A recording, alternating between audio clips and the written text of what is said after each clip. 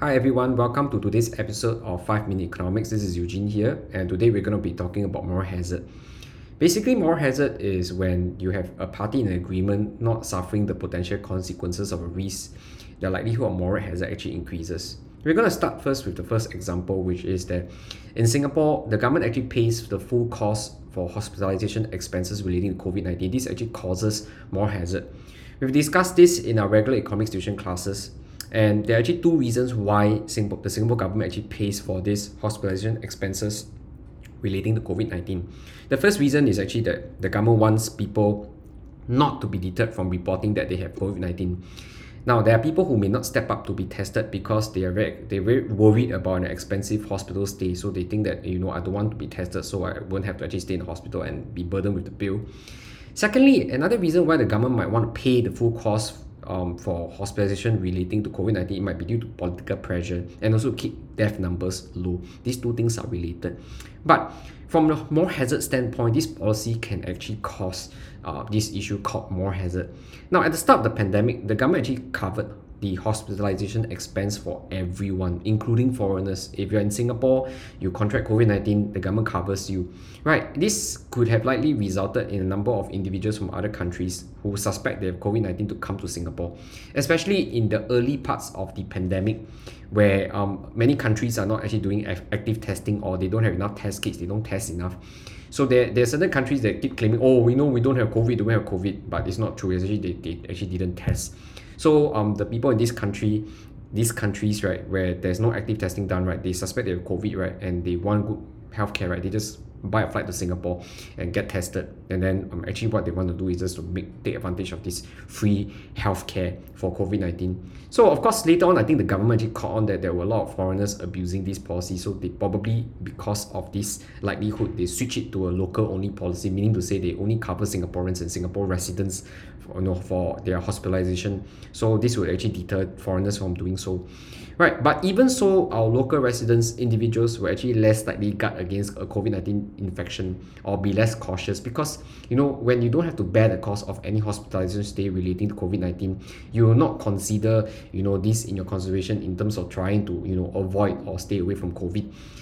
Right, or take precautions to prevent yourself from getting COVID. So this is also the reason why the government has recently again announced that unvaccinated individuals starting this year, 2022, they have to pay for their own hospital stay if they contracted COVID-19. Now, the next problem, right, is actually a very, very interesting problem, something that I've not quite discussed before in our classes, right? In our regular A-level economics tuition classes, we cover this thing called principal-agent problem. Now, this relationship that we examine in class is that of a doctor and a patient, and we know that a lot of doctors are good doctors for ethical, but if there's no ethics or laws governing doctors, you might end up having a lot of unethical doctors with a moral hazard problem as well. But today we're not going to talk about the doctor-patient problem. We're going to talk about the real estate industry. Now, when you approach a real estate salesperson, whom we more commonly know them as agents in Singapore, because you're searching for property to purchase, you actually enter a relationship. Okay, what is this relationship? You're now the principal, and the real estate salesperson is actually the agent. Let's dive a little bit deeper into what this relationship is supposed to be. Why do you engage a real estate salesperson? That's because you are searching for property to buy. The real estate salesperson knows more about the property market than you do. Now, what exactly does the real estate salesperson know that you might not have good awareness of? One, could be government regulations. They help you make sure that your housing purchase is smooth. You don't end up paying more taxes like the additional buyer's stamp duty in Singapore because you're unaware of certain regulations relating to buying a second property. Okay, two is that they have an awareness of loans and interest rates. They can help you secure, right, a good loan of a low interest rate that lowers your monthly installments and help you calculate what is it that you actually can afford. Three, they understand the different districts in Singapore, the various amenities available in each neighborhood to find a property that is suitable for you. Like maybe you have young primary school going children, right? You want to find a property that's suitable for them to stay in as well. They can help you. And four, property agents are also supposed to help you keep a lookout for problems associated with properties. Now, you don't buy properties all the time, so you might not know that there are issues like water leakages, there are issues like sound problems, there are issues like fighter jets passing by your home every day, making it very noisy, or busy road, you're facing a busy road, so you cannot quite sleep well. or even the property that you want to buy has a lousy developer with a poor track record. These are some things that the real estate salesperson should know, right? And they probably know this better than you. So it might be helpful to be buying from a real estate salesperson. So you're relying on them. Yet, okay, once you learn about the commission rates that a real estate salesperson can earn from a developer, you will understand why there's this potential for this moral hazard to occur. Now, do you know that property developers can pay somewhere between 2% to 8% of the price of a property that an agent closes the deal for? So let me calculate that for you. Okay, if a real estate salesperson successfully help you buy a $2 million property, right? They can earn a commission of 2%, which means they earn $40,000.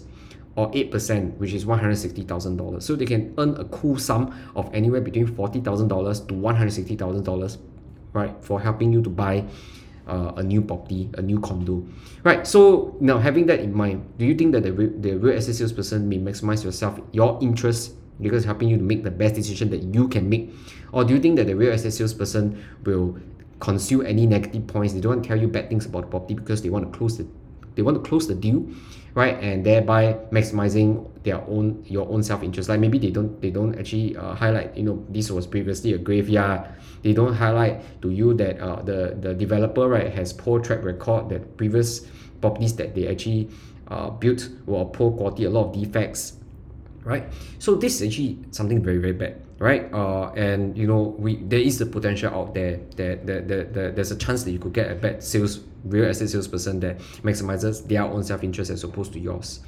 Okay, now I do have friends, right? One of my friend Beverly, she's a real estate salesperson. She's an honest one. She will present to you all the information you need. She's a friend in secondary school, but honest ones like her, I can't quite guarantee that out there all real estate salesperson out there will maximize the interests of the ones that they're representing. I think many real estate salesperson will actually have the problem of moral hazard, and they will maximize their own self-interest to make as much money as possible, as opposed to representing you as a buyer. Okay, so that's the concept of moral hazard, and that's today's episode of 5 Minute Economics. We'll catch you on the next one.